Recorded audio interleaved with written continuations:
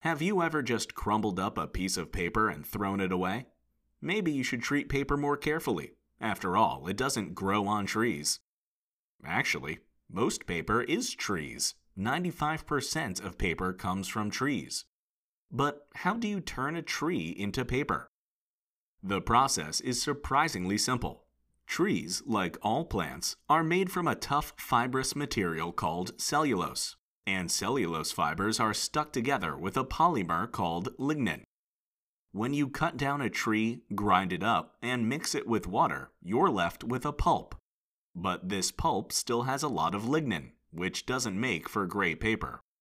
If you want high-quality paper, you need to use chemical pulping, which doesn't just grind up the tree but cooks it as well, using chemicals that separate out the lignin, leaving you with high cellulose, high-quality wood pulp.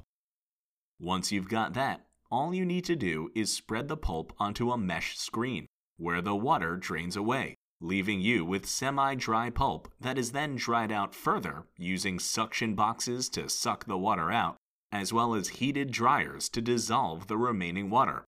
Then the pulp is flattened by thick rollers that squeeze any leftover water out, as well as give the pulp a uniform thickness.